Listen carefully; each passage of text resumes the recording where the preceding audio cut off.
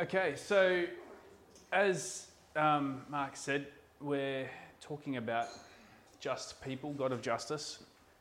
And the last probably few weeks, really, we've gone over the different aspects of what it is to worship a God of justice and how we can live that out.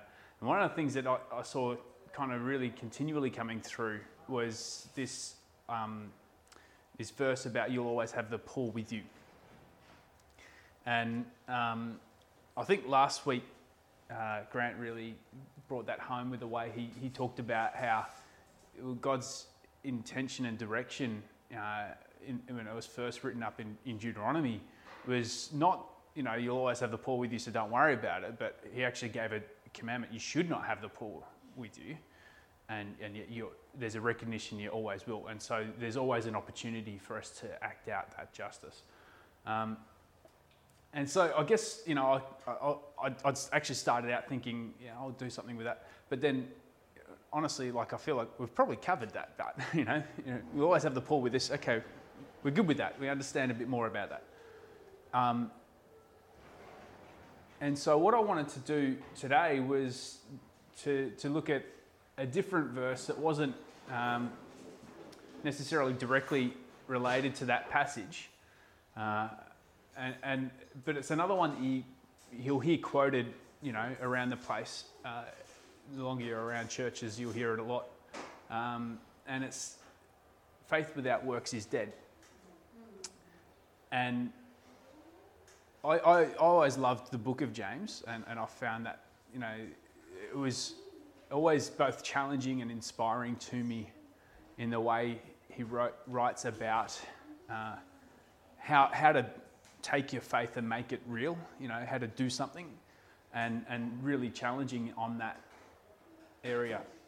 And often, if you hear someone, speaking at a church, standing up front, talking about faith without works is dead, it's followed up by a, volunteer application form.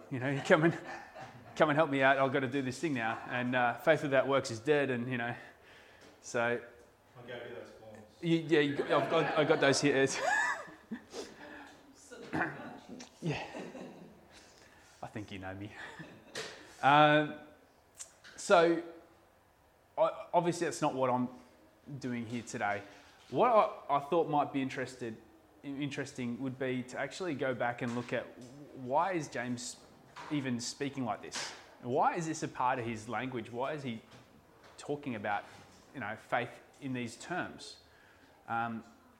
We could have gone down the whole, commentary, Greek and Hebrew and all that kind of stuff, but I thought, no, we'll keep it simple.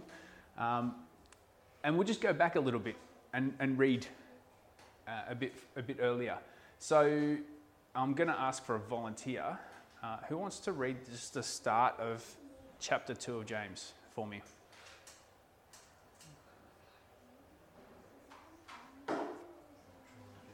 It's a race. Who's going to get there first? You can read it however you want. Yeah, that's fine. Do you have it up there? I think Mick's volunteering. Shall I come and stand by you so you can get the recording of that? So what was it? Just chapter 2 of James. Oh. No, just to start. My brothers and sisters, do not show prejudice if you possess faith in our glorious Jesus Christ. For if someone comes into your assembly wearing a gold ring and fine clothing, and a poor person enters in filthy clothes, do you pay attention to the one who is finely dressed and say, sit here in the good place, and to the poor person, you stand over there, sit on the floor? If so, have you not made distinctions among yourselves and become judges with evil motives? Listen, my dear brothers and sisters, did not God choose the poor of the world to be rich in faith and heirs of the kingdom that he promised to those who love him? But you have dishonoured the poor. Are not the rich oppressing you and dragging you into the courts? Do they not blaspheme the good name of the one you belong to? But if you fulfil the royal law as expressed in this scripture, you shall love your neighbour as yourself. You are doing well. But if you show prejudice, you are committing sin and are convicted by the law as violators. For the one who obeys the whole law but fails in one point has become guilty of all of it. For he who said, "Do not commit adultery," also said, "Do not murder." Now if you do not commit adultery but you commit murder, you become a violator of the law. Speak and act as those who will be judged by the law that gives freedom. For judgment is merciless for the one who has shown no mercy, but mercy triumphs over judgment. Thank you. Awesome. That was one when I was reading through, when I was reading through this passage, I got stuck on the idea. Like we all hear the quote, "Faith without works is dead." Mostly, I think, because it sticks in your mind, and it's one of those like tweetable quotes. It's just a punchy little line that gets stuck in your head, and you remember it. We like to do things. And we like to do things. But when I was reading through, I got stuck on that last line there that you just read out. Mercy triumphs over judgment. I'm like, well, how did that not get, remembered or preached on or spoken about? How is that not the thing that stands out in this passage? Because, faith without works is dead is fine. And it's good. It's, there's a lot we can get out of that. But mercy triumphs over judgment. Well, that's a whole different can of worms. And I thought it would be interesting to open that one up tonight. And I guess like when I was looking at it all, I'm thinking to myself, we love this God who, shows all throughout creation and the Old Testament, we read these moments where essentially we have a God who reaches out to us and man who pulls back from God. And God, reaches out and makes a new way, a new covenant, and a new opportunity, and then man pulls away. And I guess when I look at why in the New Testament are we needing to talk about, faith without works is dead, or why are we needing to talk about these things when, we've got this new covenant, we've got the empowering of the Holy Spirit. How is it that we're still getting it wrong? Like, how is it that we can't get this, And we're still living in this moment where God is reaching out to us and, when things are tough and when things are difficult, we're more than happy to reach out and grab hold of him. But when things are good, it's like we almost forget, what he's done for us. We almost forget who he is and that. And this line just jumped out at me, this mercy triumphs over judgment. It's like, well, this is the nature of a just God. It's not about, what you deserve. And that's the whole thing of Jesus' sacrifice, is not about what we deserve. And the way we live now is meant to be modeled after Jesus, who is the way, the truth, and the life. And so we have this opportunity to either express that mercy triumphs over judgment mindset, or this justice mindset, this, it's what we deserve kind of thing. And, it puts me in mind of those moments where you get around people who need something, and it's like James talks about, well, it's all well and good to say, be warm and well fed, but like, give the guy a blanket, like, do something for him. Don't just say it. And on one hand, you have this thinking of, well, he's there because, well, he's been abusing drugs and he's an alcoholic, and if I can't give him money because he's just going to go and, all those thoughts are possibly true, possibly not, probably not actually. But they're not really relevant if mercy triumphs over judgment. Because if mercy triumphs over judgment, then those things that are true, the guy maybe deserves his situation, and maybe I work really hard for the money that I've got and it's all I've got and I need to. That's true, but it's irrelevant. A God of mercy doesn't really care about why, you know. He says, no, I just love you and I'm going to provide. And so we have an obligation to be that light and that salt that does things a little bit differently when we get out in the world. And when we get around people who are suffering, it's not just a matter of saying, oh, well, you shouldn't have made that choice, you know. If you had lived a little bit more like me, you would have been fine. It's irrelevant. It doesn't matter if you can explain it. It doesn't matter if you can understand it. What you need to do is put your hand out and say, all right, well, I'm here with you. What do we do now? Because that's what God does for us, you know. He doesn't say, when you walk through the valley of the shadow of death, I'll be there at the other end and I'll greet you warmly. You know, He's going to walk through that stuff, and that's what he asks us to do. You know, when Jesus said, you know, go into all the world and make a whole bunch of converts so you can grow a good sized church with lots of people sitting in their Sunday services. He didn't actually say that. He said, go and make disciples. And that was go and walk with people through all the stuff that they're walking through and be my representative in their life. Show them what it is to love God who loves them. You know, show them what it is to understand that mercy triumphs over judgment. So, in this whole chapter, for me, it's not really about, you know, being religious and you know, having works in your life as an important part of your faith or being a fulfillment of it. It's not really, for me, it's not really about that. For me, it's just like a fulfillment of what it is to love your neighbour as yourself. And we've talked a little bit about that in this series as well. And we looked at the Good Samaritan. And I think the conclusion we can come to with that, you know, who is your neighbour question and the way Jesus answered it, it really comes down to, well, look around. Who's next to you? And who are you going to be a neighbour for?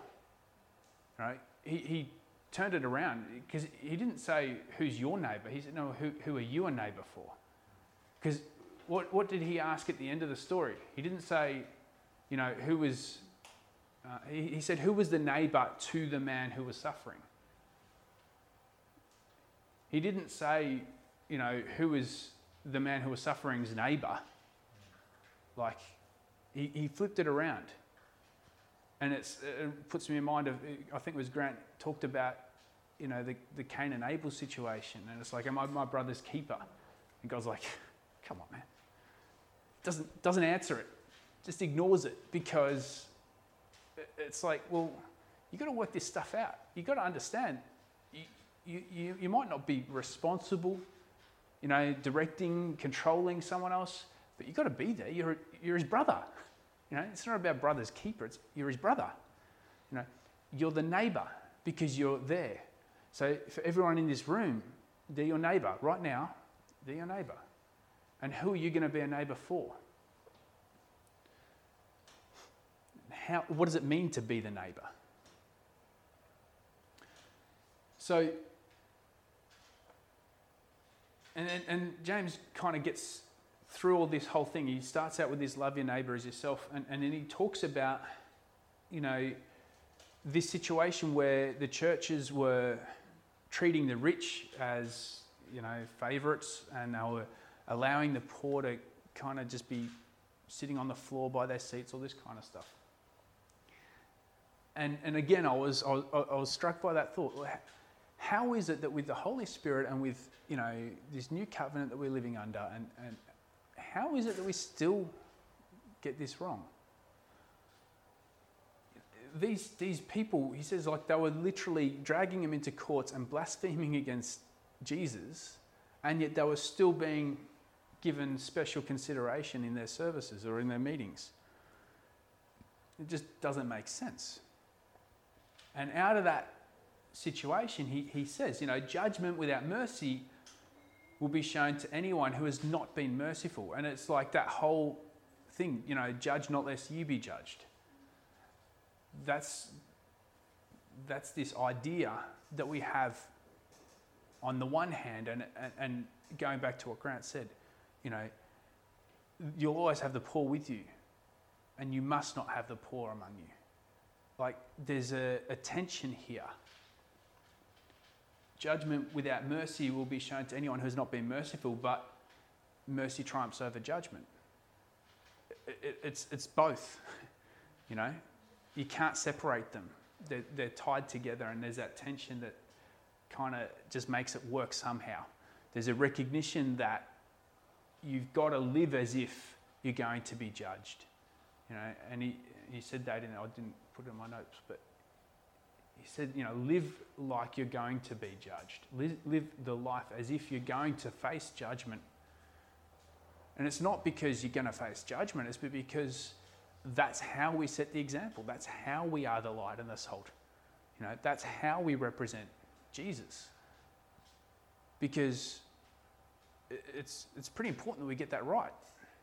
And when we show favoritism to people just because they're wealthy or they look good, we're missing it. You know, and Jesus says, you know, like, the blessed are the poor because theirs is the kingdom of heaven. And, you know, again, this is referenced here by James. And he's tying this all together to give us a picture about what it is to live a life of mercy, to live a life of love, to live a life of faith. And,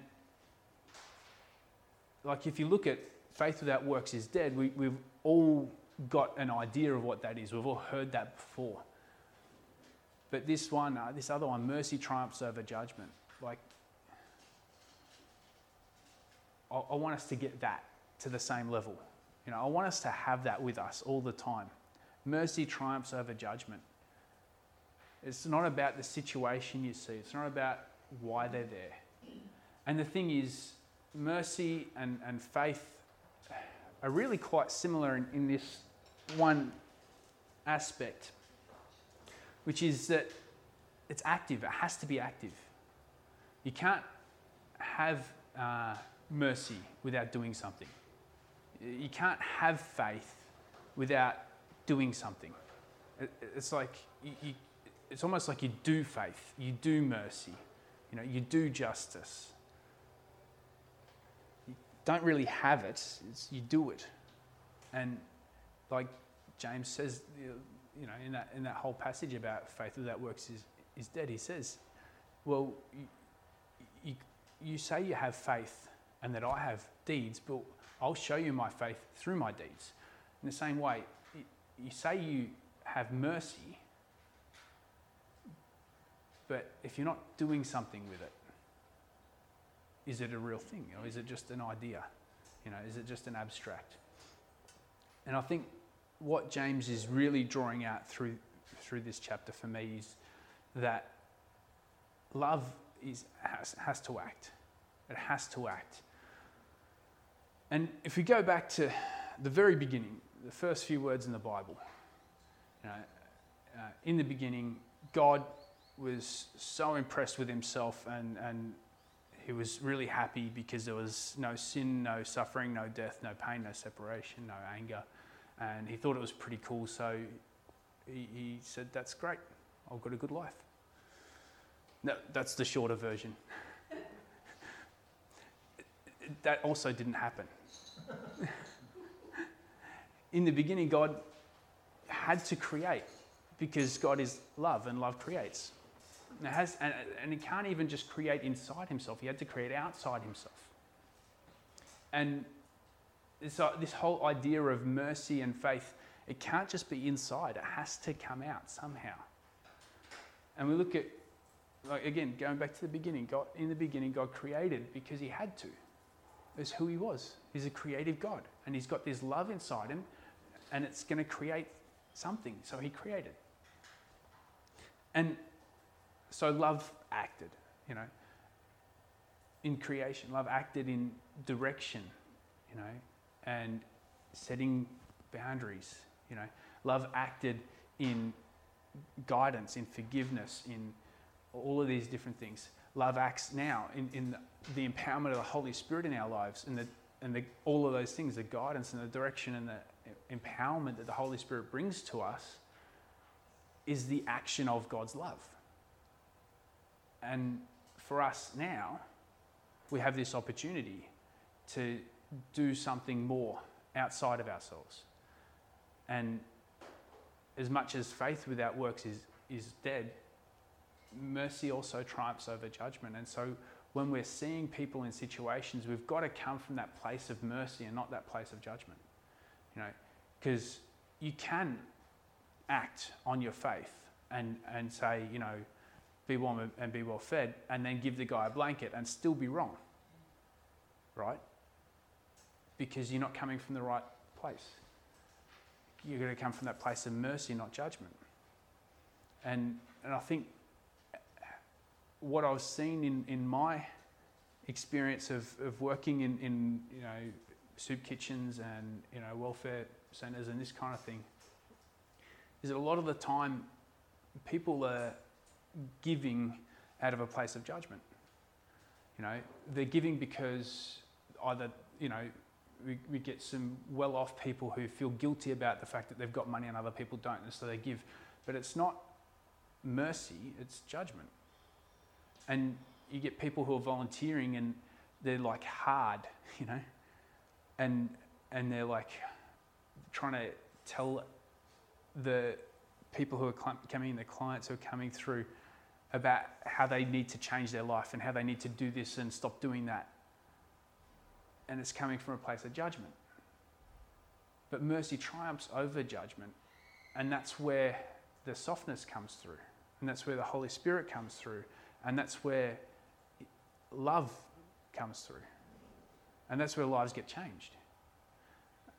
And I just remember there was this one, I'm going to finish with this story. There's this one guy at the soup kitchen in Doveton who he had a pretty horrible run, and so he was diabetic and all these things were going on. He went into the doctors and they said, look, you've got some problems, we're going to have to amputate your legs, both of them below the knee. So he's in a wheelchair. The week after he gets back from that, his partner had taken his 2-year-old son to Tasmania and he got run over. And then the kid got run over. And then the same week as that happened, his teenage daughter in Western Australia overdosed. So this guy is really suffering, right? Really suffering. And he comes in to get a meal and to be around some people who can just love him, because that's what he needs. He doesn't need someone to change his life. He just needs someone to be there in the middle of it. And we had a couple of volunteers who were maybe not coming from this place of mercy, and this one woman was just stuck on her, you know, the fact that he lost his legs because of the diabetes and because he didn't change his eating habits, and he was drinking alcohol and he was, you know, having sugar and Cokes and Pepsis and all these things, and he's like, you could have managed that. Why, you know, and like the whole situation was just broken. You know, there's this man who's suffering and this woman who's coming in to volunteer and to help out and to be a companion and to serve and she couldn't work out how to love this guy. And I visited with him, you know, a couple of weeks after, you know, and he was sharing, you know, some of these stories with me, and I just remember sitting there with him in his room, and I was just like, you can't do anything about this. It's horrible, you know. These things that are gone on in your life, they're just horrible. And I had to apologise for the way that he was being treated in this place that he'd come to for love and for food. But I mean, like, the food thing is really secondary. It really is. And I think, you know, when you read through that passage in James, that faith without works is dead passage, and it's like, it's easy to say be warm and well fed, blessings, but not do anything. But the thing is, if we do it from the wrong place, it still comes out all broken anyway. And so my encouragement, I guess, for all of us is, where in your life is the judgment triumphing over the mercy?